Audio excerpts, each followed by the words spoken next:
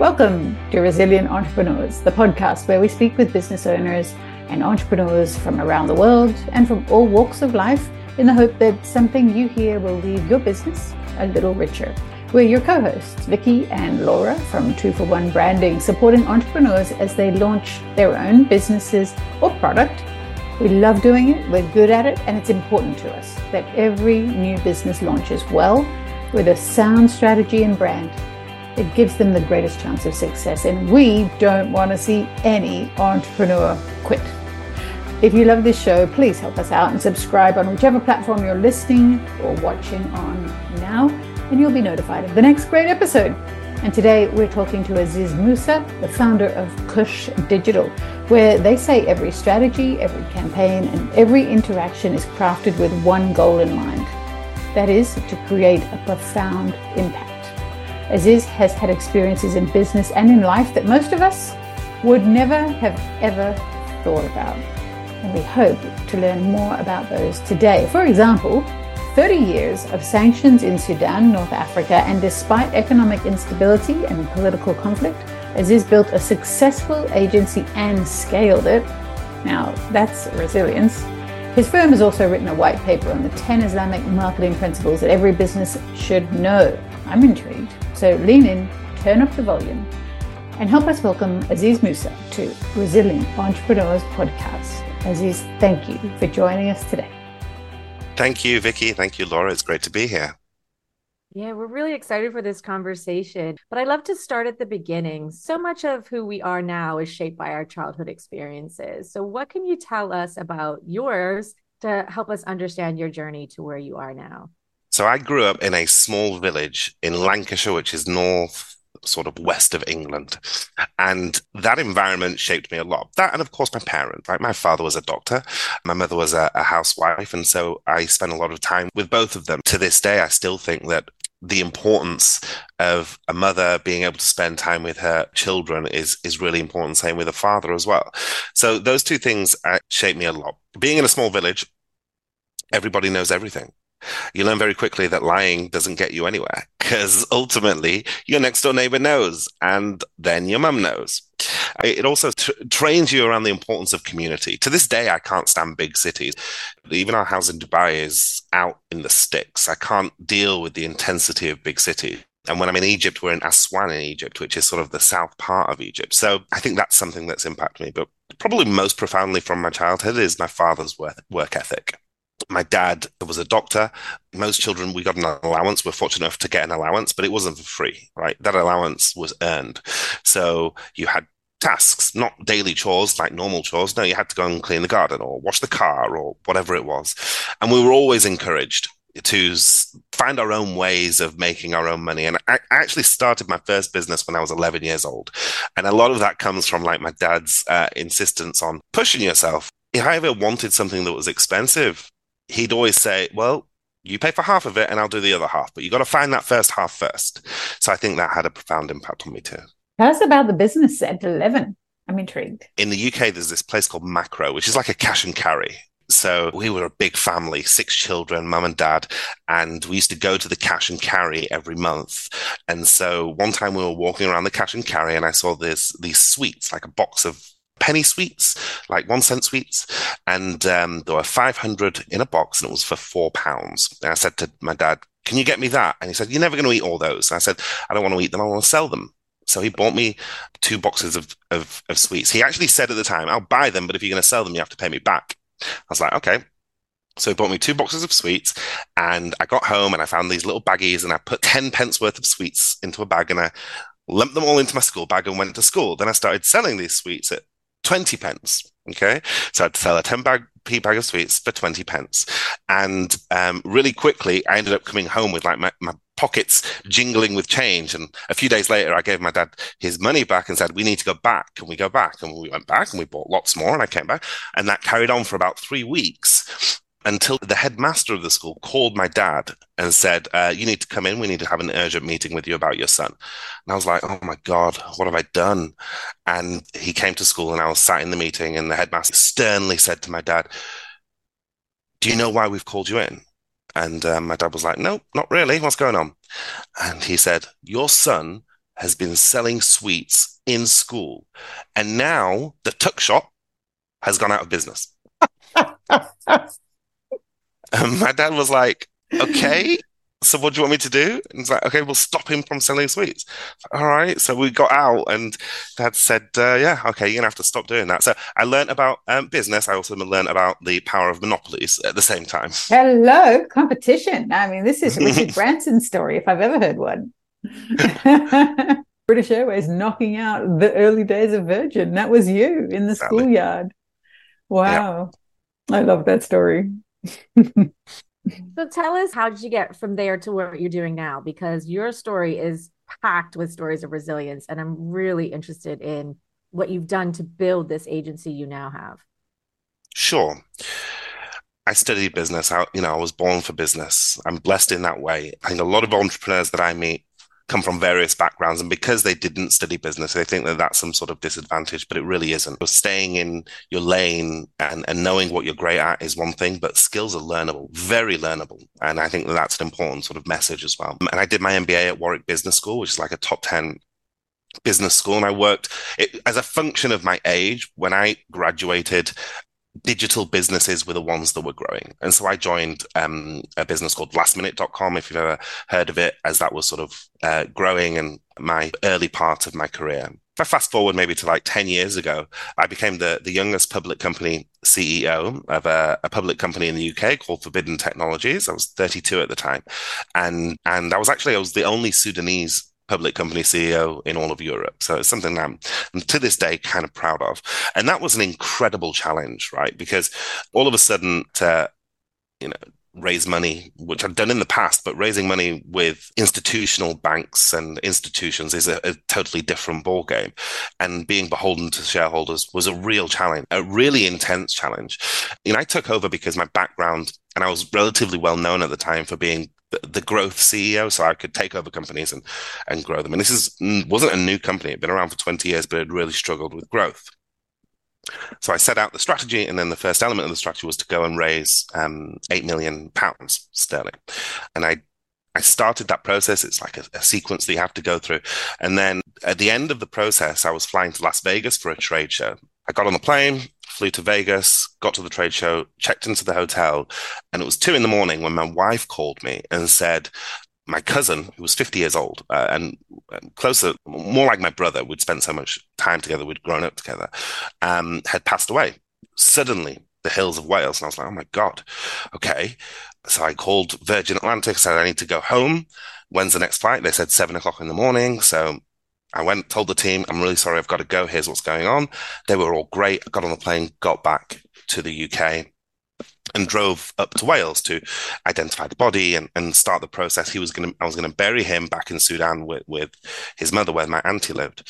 And as I was in Wales, I got a phone call from our broker who said, listen, your 8 million round has failed. We can do 1 million. That's the best we can get. Now, I had a plan B, of course.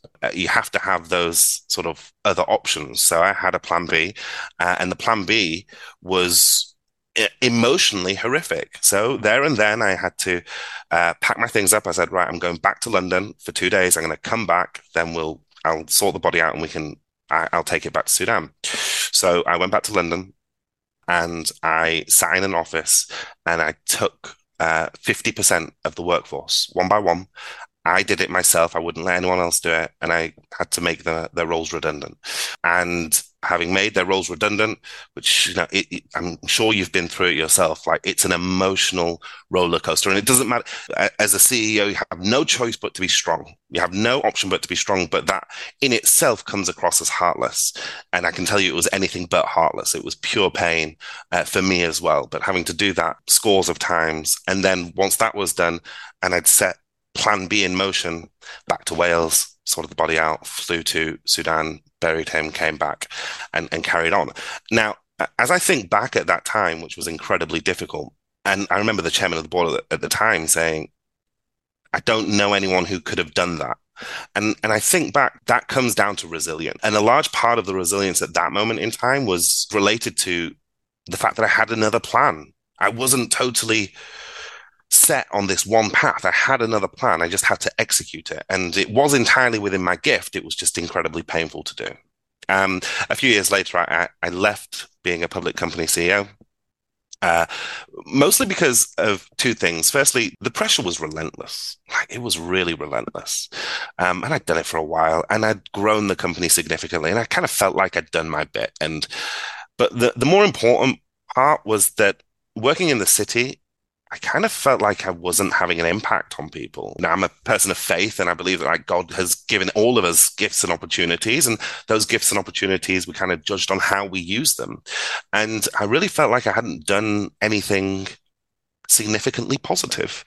So that's when me and my wife decided, let's just do it. We packed up. We went to Sudan in Africa, which is where I'm originally from, although I'd only ever been on holiday. And we set up a social enterprise. That's all it was supposed to be. It was supposed to be a social enterprise. My aim was to eventually break even, no more, no less.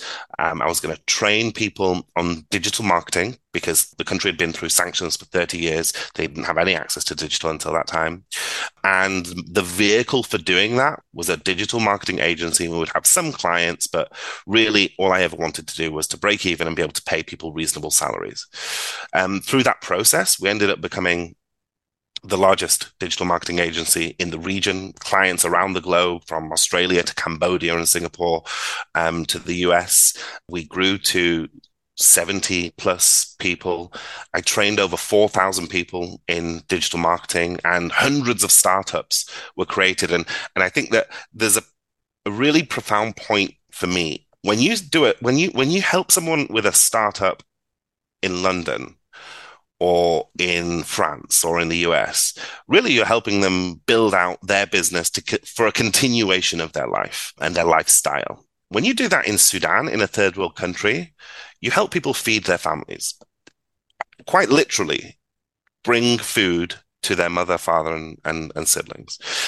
That had a really sort of profound impact on me. And then, you may or may not know, on the 15th of April this year, a war broke out in Sudan, in Khartoum, right in front of our office, right in front of our house as well. We were in the same building. And then the next chapter of our business started. Wow. Keep going. Tell us more about what's happened since then. I mean, a war breaking out right in front of you. I can't even imagine. And probably most of the people listening here can never imagine something like that. So tell us, like, what happened next? Well, I couldn't have imagined it either. I think that war isn't something that I would wish to anyone, especially with what's going on in the world right now. And you have Twitter warriors who talk so brazenly about annihilating peoples and on any side in any war. And you just know for a fact that they've never seen, heard, or smelt war, because if they had, they would never wish that on anybody. So as a business, we had a plan B, because I always do. And our plan B was really, I remember actually we finalized it in January of this year. We'd sat down and we were discussing what happens if there was political turmoil. We never actually contemplated there'd be a war, but political turmoil in Sudan, because that was quite regular. So we thought, okay, we'll set up in a second office, and the obvious place was Dubai. And in the middle of the discussion, somebody said, well, hold on, what happens if the airport closes? And we're like, oh yeah, that's a fair point. Okay, let's set up in Aswan in Egypt, right? Because we can get there by road. It's about 15 hours by road. It's doable. We have some contingency plan. And then we set out the list of clients that we'd keep and how we would communicate with them and all the staff that we'd take and all of these things. We'd set it all out. And then the 15th of April was Ramadan. So in Ramadan, for any of your listeners who don't know what Ramadan is, it's essentially when Muslims fast between sunrise and sunset. And Ramadan, your kind of day turns to night and night turns to day, right? So you sleep most of the morning. And I was woken up at 9:17. I remember exactly because I looked at my phone, by anti-aircraft fire. Now, it was really obviously anti-aircraft fire. I'd never heard it before, but it just was. I don't know how to describe it. It just was really obviously anti-aircraft fire. You could feel it. Have you ever, maybe in your youth, you went to a club and you stood in front of a speaker and the speaker vibrates your body like that? That's the feeling. It's the feeling of like being vibrated physically. And I went up onto the roof of our building, which was like the largest building in our neighborhood, looked out, and there it was unfolding in front of us. Two generals, two armies fighting. The first fight had happened at the airport, so the airport was closed. People dying there and then in front of us. And so for the first few days, doing everything we could to listen to what was happening, listen to our our friends and family and people we knew in the army and things like that. And the general consensus at the time for the first 2 days was, oh, this is an attempted coup and it'll last 2 or 3 days. I remember on the third night sitting on the roof and seeing a whole bunch of trucks leaving our area. And I thought, oh, finally, this is like a surrender. And I counted them. There were 73 trucks. There were 15 soldiers on each truck. And so it was like more than 1,000 of these rebel soldiers were leaving our neighborhood. And I thought, finally, they're going to surrender. And then as the sun rose, I could see that there were thousands more in their place. And it suddenly all at the same moment clicked. And I was like, this isn't a quick war. These people are significantly more in volume than we had imagined. We need to get out of Khartoum, the capital, and if we don't, it'll be a real struggle. We need to get out of Sudan, because if we don't get out of across the border quickly, the border will become a refugee camp. Everything will be scarce. From day one, electricity and water had been cut, but I don't know, I can't describe it, but it all came together in that moment. And so I went downstairs to my wife. I said, okay, we're leaving, pack. And I think what was surprising is how much resistance I've had at that moment. I then called her parents, and then I started calling my team. And however much planning you do, there is always things that you forget, right? So I started calling the team and saying, right, we've got a bus, we're leaving Khartoum, pack your things and let's go. What did I forget? Well, I forgot that in Sudan, women don't travel alone. They won't travel with their parent. They'll travel with their parents or their siblings. And our company was 70% women. We can't travel. So I spent days talking to their parents saying, listen, this is an opportunity for them to be safe. I'll look after them. It's on me. Just let them go. And thankfully, we were able to get a good bunch of them out. So on the Thursday that we were going to be leaving Khartoum, we crossed over the bridge to take our maid back to her house. And it was the first time we'd seen the army. And there was like a building bombed out behind them. And then I took the maid to the bus stop, and a bus came, thankfully. And there was just this horrible rancid smell. And she said to me, what is that, Baba, what is that smell? I said, just get on the bus, don't worry about it. And the smell was from a pile of rotting corpses, which was like 10 meters away.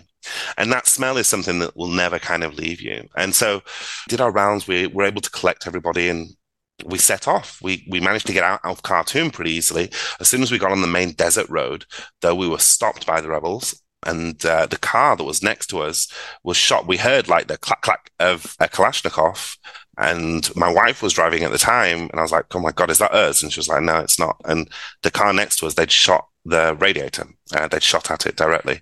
And then they stopped us and they put the Kalashnikov into my face like that and said, okay, so what's your rank? My instinct was to laugh because if you've ever seen me, there's no way that I am in the army or have ever seen anything like combat. And so I did. I laughed, and it was like, this isn't a laughing matter. I was like, okay.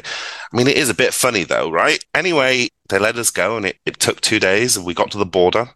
When we got to the border into Egypt, the morning we arrived, there were 4 cars and 1 bus. And we arrived early before it even opened. And we started the process, and the process took so long, we actually slept on the floor outside in the border kind of area. And then I remember one of the lieutenants coming from the Egyptian army and sort of talking to us, and they were so good, they were so nice.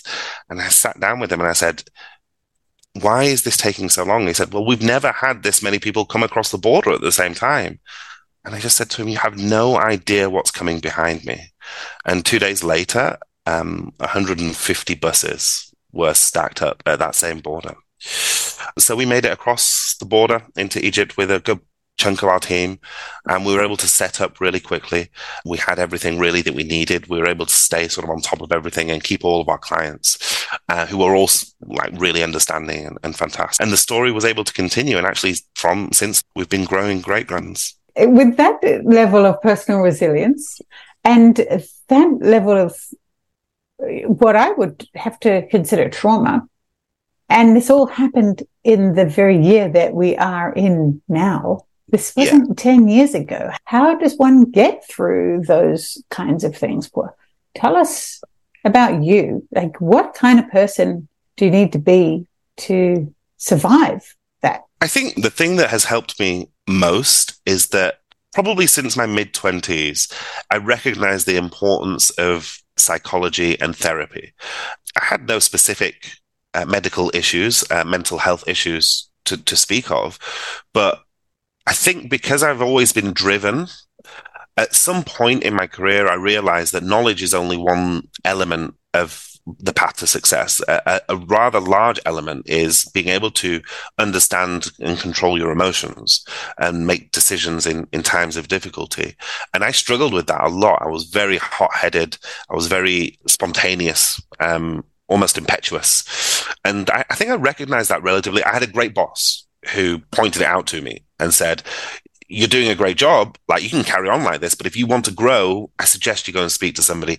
And since then, I always thought, okay, so I can get to like 98% of my capability, but unlocking that last 2% is inside here, inside my brain somewhere. And I need to unpick that. And so I spent a lot of time with various therapists talking about different things, really understanding myself and my own reactions to things. Resilience is partly a mindset and partly experience. Having gone through difficult times in the past, having the ability to be able to say, okay, I've been through something and I can go through this is really helpful. But there really wasn't a comparison to what happened in April. It happened. I had a plan. I knew what I wanted to do, and I didn't have really any choice except for to execute it. And lots of people, including like my parents, my wife's parents, really didn't want to travel. And I'm fortunate in that I'm blessed with the ability to convince people. So I did exactly that. I stood up and I convinced them, almost forced them to get everything packed. We are leaving. There is no discussion, and I will take full responsibility in the end, but we're doing this and we're doing it tomorrow. It was a real challenge. I'm going to say something which will sound a bit strange, I think. In hindsight, I have benefited a lot from that period of time, because when you go through that, everything else kind of pales into insignificance. All the small little things about what did he say, what did she say, what are they thinking, all that nonsense just disappears. It's so irrelevant. And you have the ability to laser focus. When we got to Aswan, the first person that we hired was a therapist. We hired a therapist, and that person still works with us and works with everyone in the team, because they've all been through an incredible trauma. And I imagine your faith played a big part in it too. Absolutely. I think that faith, regardless of which faith, gives you a sense of higher meaning. Everything has purpose. There is a reason for everything. And the acceptance of that really helped me, and I think helped the people around me. That in the end, my worries were all selfish worries. They were worries about what would happen to my kids, what would happen to my wife. They're all worries around me, not around, is this happening? Why is it happening to me? It was all about the consequences of a bomb landing on our building and things like that. They were the things that were occupying my mind, but I fought really hard against those thoughts to try and stay as focused as possible on what I wanted to achieve. So my faith helped me an incredible amount. Yeah, for sure. I can only imagine. So tell us, speaking of faith, tell us about your 10 Islamic marketing principles that we mentioned earlier. Can you give us a little insight into that? Sure. You can download it for free on our website, cush.digital. Little plug there. Thank you. And maybe I'll just give it a couple of them. Look, when we started researching Islamic marketing principles, what we expected to find were really restrictive covenants, really restrictive things from a particularly digital marketing perspective. What we actually found is that Islamic marketing is actually just good marketing. Just do good marketing, and then you are in fact doing Islamic marketing. So let me give you a couple of examples. Let's talk about pricing. Be clear on pricing. Be honest about your prices. Now, how does that translate into the digital marketing world? Well, in the digital marketing world, you'll absolutely see adverts for, 60% off.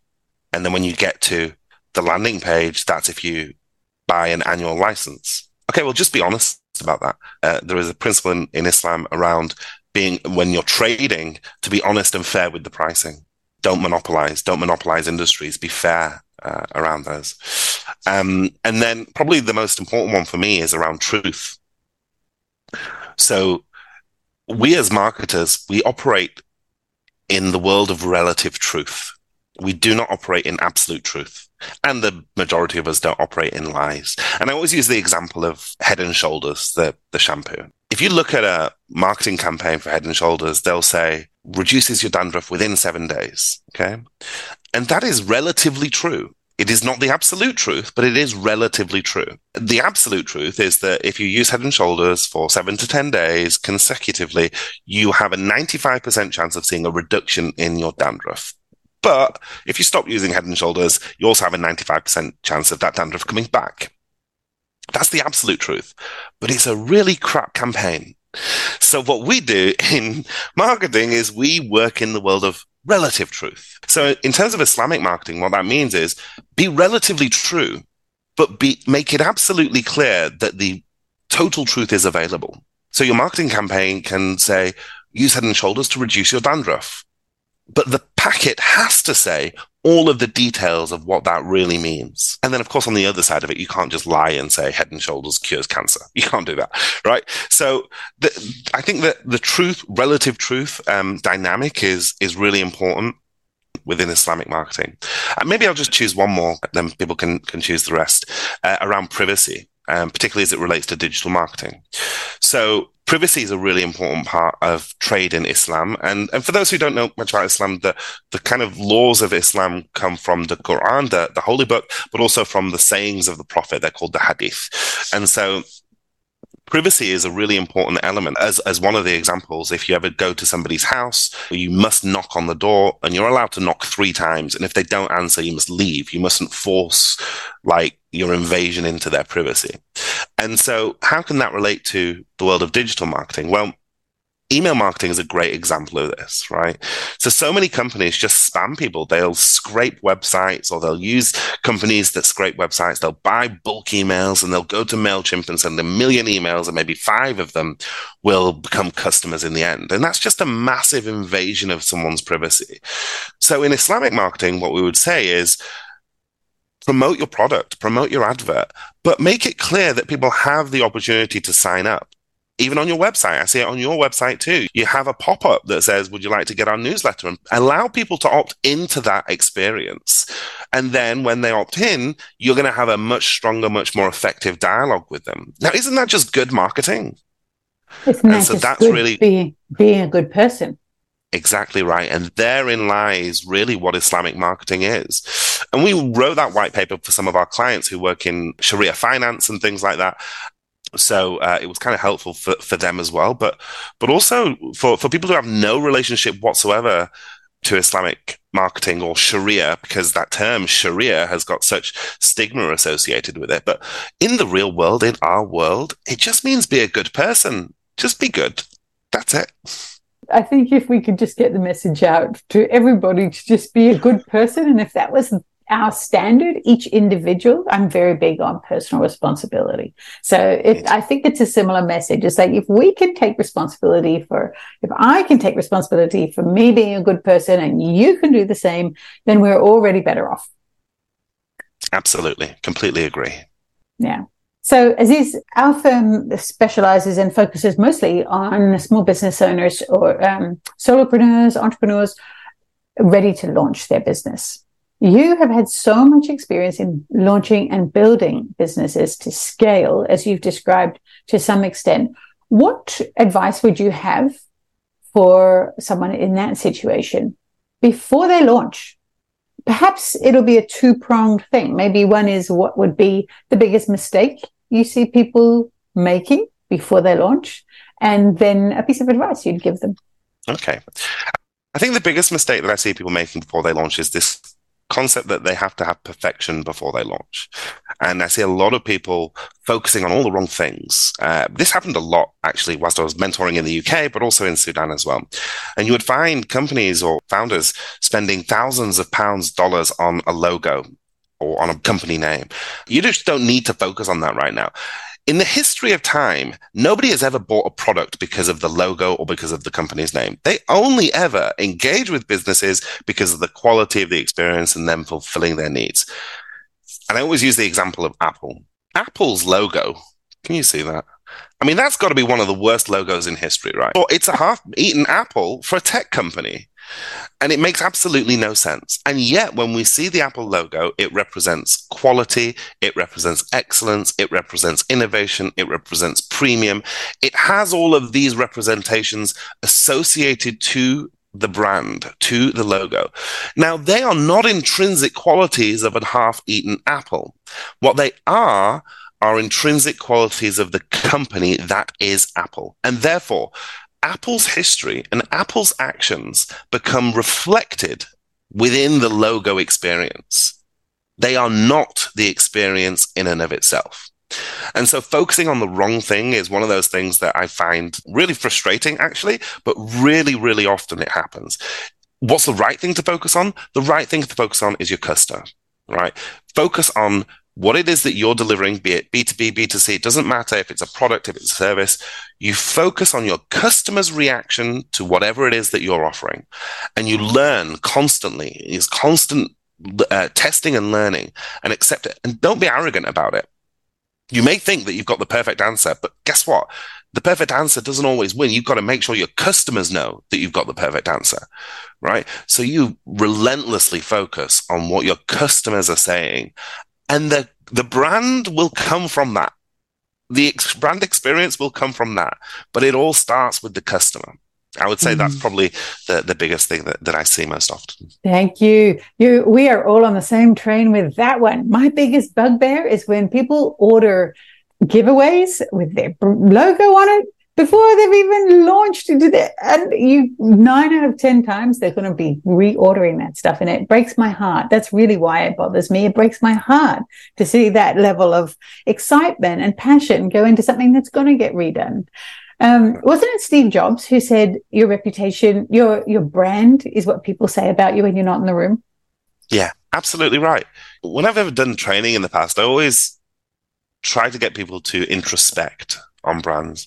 So I'll show a brand logo and I'll ask them to describe the emotions they have associated with that logo.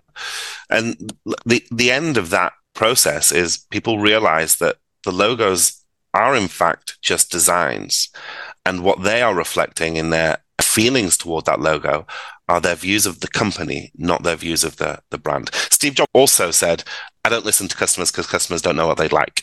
And he is technically completely correct, but a lot of entrepreneurs repeat that back to me and say, no, I know what we want. Look, Steve Jobs said this. And I'm like, yeah, look, but you're not Steve Jobs.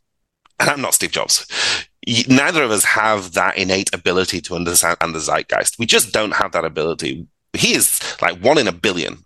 Now, unless Steve Jobs happens to be your partner or you are that 1 in a billion, you're going to have to listen to customers. Yeah. And I think people don't really realize how much businesses evolve too. And I love looking at logos. Of course, I'm a brand designer. So of course, it's my favorite thing. And I've studied them. And I do think it's fascinating. You look at Starbucks, their logo has nothing to do with coffee.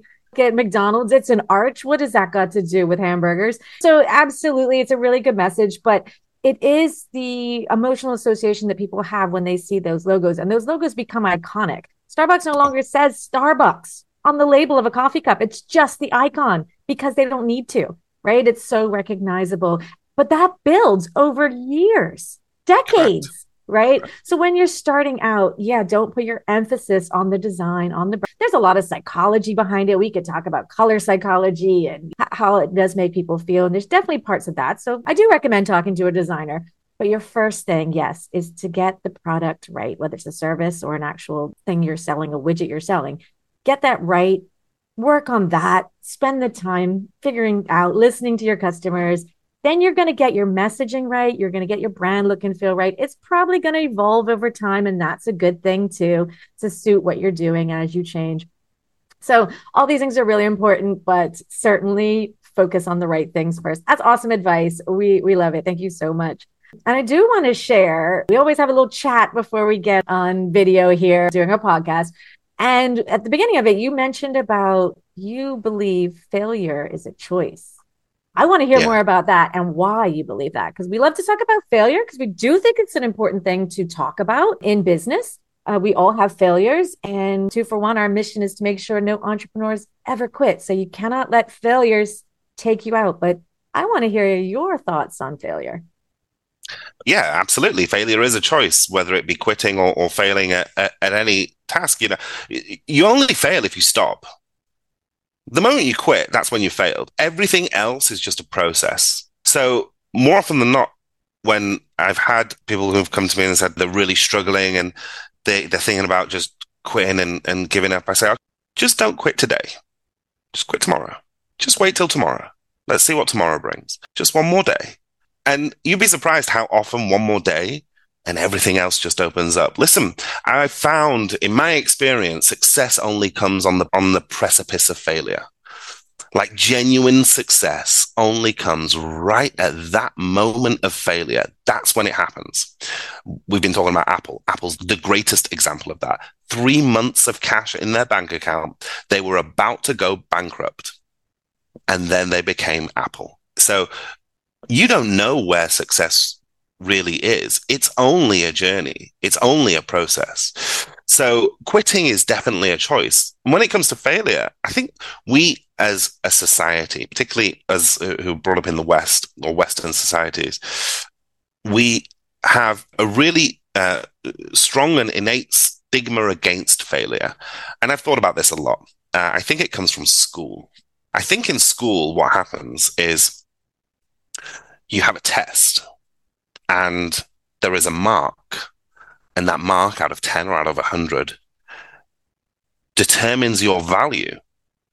And if you've got 4 out of 10, you have failed. Regardless of the fact that you got 4 correct, you have failed. And that becomes drilled into us to the extent that actually it becomes part of our daily classes in school. So you're in a class and the teacher says, what is 5 plus 5? And you raise your hand and you say, it's 10, miss. And the teacher's response is to go, okay, and what is 5 plus 9? And the next child raises his hand and he says, it's 13. And the consequence of getting that answer wrong is that your teacher then just sort of comes down on you like, what? Of course it's not 13. It's 14. Like, how can you possibly think that it's 13? Okay, so what has the child learned? They have learned that the reward for success is nothing, but the consequence of failure is extremely harsh. So what is the best response to any future question? Do nothing. Say nothing. Now, if you've got an 8-year-old child and that is how they are brought up, when they get up to our age, to business age, how that translates is their inability to make decisions and their detestation of failure. Now, how that translates is twofold. In corporate environments, you will find people who can sell their failures incredibly well, to the extent that they change the company's strategy or direction based on their own failures, because they are so personally unwilling to accept that something has failed. And in an entrepreneurial environment, it looks like people who won't make decisions, who are afraid of making a decision. Failure is a mandatory step towards success. Nobody launched a successful business on day one. It's never happened and it never will. The only variable is how quickly and how efficiently are you willing to fail? All right? So then it becomes a choice. You can choose to fail quickly and learn. So what I always say to people I'm talking to I'm mentoring is, a good failure looks like this. You decide that you're going to do an action, whatever it is, an email campaign or setting up whatever it is. You choose the most efficient, cost-effective way of executing that action. You predefine what success looks like. You execute the action. You'll fail, but there will be some glimmers of success in there. You'll need to understand that from the data. You learn, then you do it again and again and again. And you keep doing that. And the more of those cycles you go through, every single one of those failures is a step towards success. Now, how that translates from a leader's perspective is my job as a leader is to create an environment where failure is a mandatory form of success. In fact, where failure is a mandatory form of everybody's job spec. People are expected to fail, and it is celebrated. And it is a safe environment where you will never be chastised for trying and failing. In fact, you'll be celebrated for trying and failing. Yeah? You will be chastised for not trying. Right? And so this dynamic and this perception of what failure is so pervasive. And I find it a lot with people who are like perfectionists, who come maybe from a science background and things like that. You know, the concept of having a failure in their business is so alien to them. And yet, nothing in life becomes successful without failure. I'm curious to know, how do you celebrate your failures in your business? It sounds like fun. We have a board called the experimentation board. And it's a whiteboard because I still like manual stuff, even though we've got a digital agency. So someone's actually responsible for the board, but you are required to put up at least 2 experiments every week that you're going to be trying. And in our team meetings, you are required to tell everybody what happened. And regardless of what happened, everyone gets a round of applause for it. Yeah. That's beautiful. And that would help people be more creative and be more free with their thoughts and their opportunities and what they might want to stretch and try. What's your take on comfort zones? Fear and comfort zones. Firstly, there are some people who are just so comfortable in their space that entrepreneurialism just isn't for them. Unless they can really work through that issue, it's just not for them. Because it's a painful road. It hurts. It's emotionally draining. You got to learn a lot of stuff that you had no idea about. So for some people, okay, if you're not willing to put in that like effort in yourself, then that's okay. There are lots of muck jobs available. Just take a muck job. Your comfort zone is how you define it. If you're comfortable doing a single thing, if that's your lane and you don't want to get out of your lane, that's fine. Nothing wrong with that. But if you choose to do something else, well, the first step is to explore the edges of your existing lane. So if you happen to be in corporate branding, you've built up 5 years of experience as a junior in your company, and you're thinking, okay, so what should we do next? How should I explore next? Well, the next step is to look into PR, or to look into SEO, or to look into an adjacent vertical. I always think, you probably have this yourself, when you get new clients, right? You get new clients that are startups. And from that first conversation, you can generally tell if they're going to be successful or not, generally. And I think that the thing that sets those who are obviously going to be successful apart is that they are open to new thought. They don't have fixed ideas. They're willing to accept other thought. Not necessarily agree, but to accept and to ponder and to think. That's a trait I think that's really important. When I did my MBA, you had like 6 modules that every MBA in the top 100 has to do, and then you get to choose 6 more. And I chose the ones that I hated, that I was the worst at. Corporate finance and mergers and acquisitions and all sorts of stuff that I was just awful at. And I very deliberately chose those ones because they're the ones that I was going to learn the most in. There was no point in me doing an extra marketing strategy module when I've done that for my whole career. And I think that willingness to be able to push yourself. Let me bring it back to like a really physical example. Boxing is something that I took up 3 years ago. I took up boxing 3 years ago for health reasons, really. And there are moments when you are training where the pain is so intense that your body starts to shake. But most people never get to that point because the mind gives up way quicker than the body. And that's true in business too.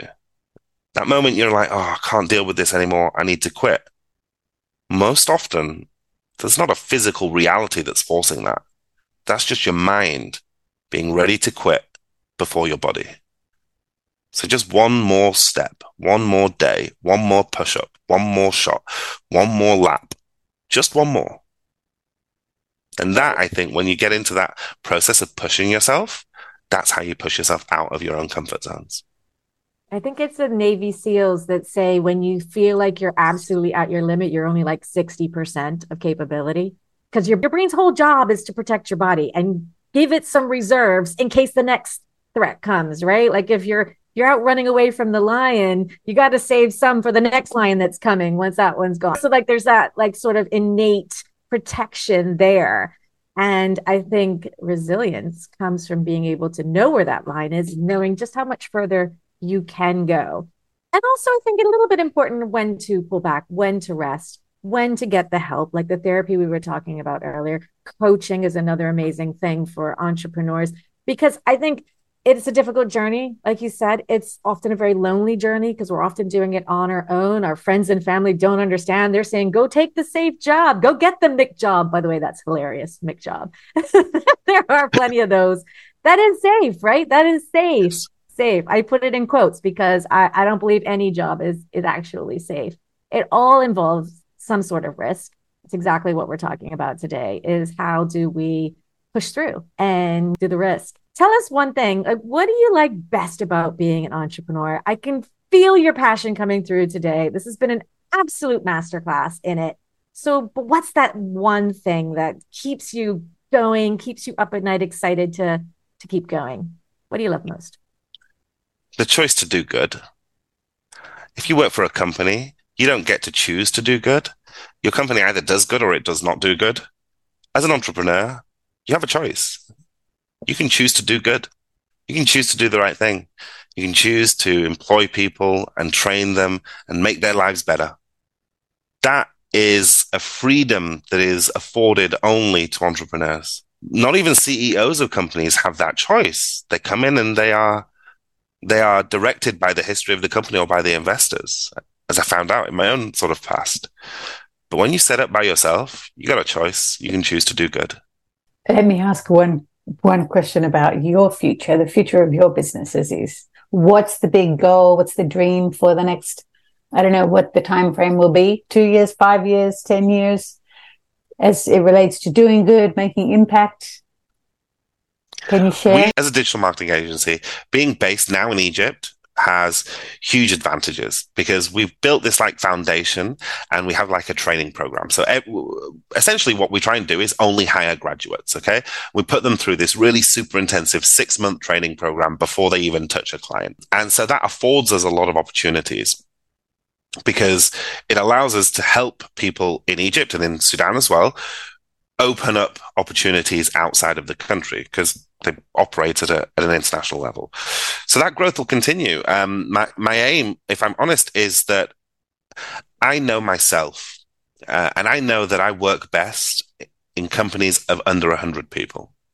And by the way, there's an anthropologist called Robert Dunbar who talks about the Dunbar number. If you've ever come across that, so 115 people is the maximum size of any community of gibbons, I think it was. Anyway, so I know my limit and I won't enjoy it beyond 100 people. And 100 people means X number of clients, means X revenue. And so at that point, I'll probably exit that as a business to continue to do something else. But ultimately, what I get to do, I don't know. I came from a corporate world, really corporate, like investment bankers and all of the pain associated with fundraising and all of that. And it was so important, but really meaningless. At an individual level, it is soul destroying. And so having been through that, I guess my only aim is to never have to go back. So you started in a social enterprise. So I'm guessing that there's always going to be an element of social enterprise in your future businesses. Yeah, I think so. I'm not a greedy person. I remember it wasn't long ago, it was 6 months ago. We had one of our clients is based in Dubai and we do this event for them every 6 months. And one of my clients was at this event and he came to me, we were talking about invoices because they were late in paying invoices. And he said, oh yeah, okay, don't worry. I'll make sure that they pay it on time. We wouldn't want your house in Marbella to be delayed. And he was joking, of course. But of course, that comes from a stereotype that agency founders and owners typically are building their house in Spain, in the UK. That's like a stereotype that exists. And I didn't say it, but in my mind, I said, if you knew where your money went, you would be so proud. For that period of time, his money was going to evacuating people from Sudan, from a war zone into Egypt. And now it's going into training youth to give them better opportunities. And I didn't say it because we don't promote that we're a social enterprise. We are a digital marketing agency. If you like our service, you'll work with us. And if you don't like our service, you'll fire us. And that's really important. You should never work with us because you want to do good. If you want to do good, go and help out at a soup kitchen. You work with us because we're good at what we do, right? And as a consequence, we end up getting clients and growing as a business, but not because we are some sort of charity. And that's very important to me because I am at heart a capitalist. I'm a capitalist, but who believes that capitalism has gone astray. And capitalism at its core should be good for its founders and investors and the people working within the system. It should be good for both. The successful survive. Those who offer the best services and the best product, they survive. And those that don't, they die away. And that is human nature since time immemorial. So I never want anyone to work with us for any other reason than we are good at what we do. And in that way, I'm training people to have international futures if they want it. And incredible personal standards. I really enjoy your unique view of things, and I'm really enjoying hearing perspectives that aren't often shared by business people and entrepreneurs. So thank you for that. Now, we've talked at length about personal resilience, but of course we're called resilient entrepreneurs, and we always end with this question. So the question is, how do we become resilient? What does it take? To become resilient, you must put yourself in uncomfortable positions as often as possible. And that's it.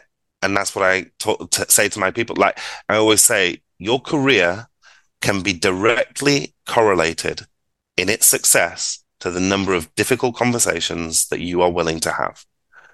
If you are consistently putting yourself in difficult positions, resilience is a natural consequence of that. Well, this was not a difficult conversation. This was an incredible conversation. This was a full-on masterclass in entrepreneurship, full of so much advice, sage advice, experience, challenges, resilience, all of it. It's been beautiful. I appreciate you so much for joining us today. I know our audience does too, because honestly, you took us on a roller coaster of emotions too. I'm glad I was on mute because I was in tears earlier with some of your stories. And I appreciate you. I appreciate your mission. I appreciate the good that you do and the good that you're sharing and the ability to allow others to invite the same into their business.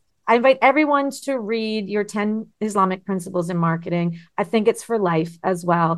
I think the more we can learn about other cultures and other religions and other people and their experiences, the better and richer we are in our lives. So thank you so much for everything you've shared today. I've so appreciated it and wish you all the best in the future, and actually really hope we get another chance to talk again. So please stay in touch.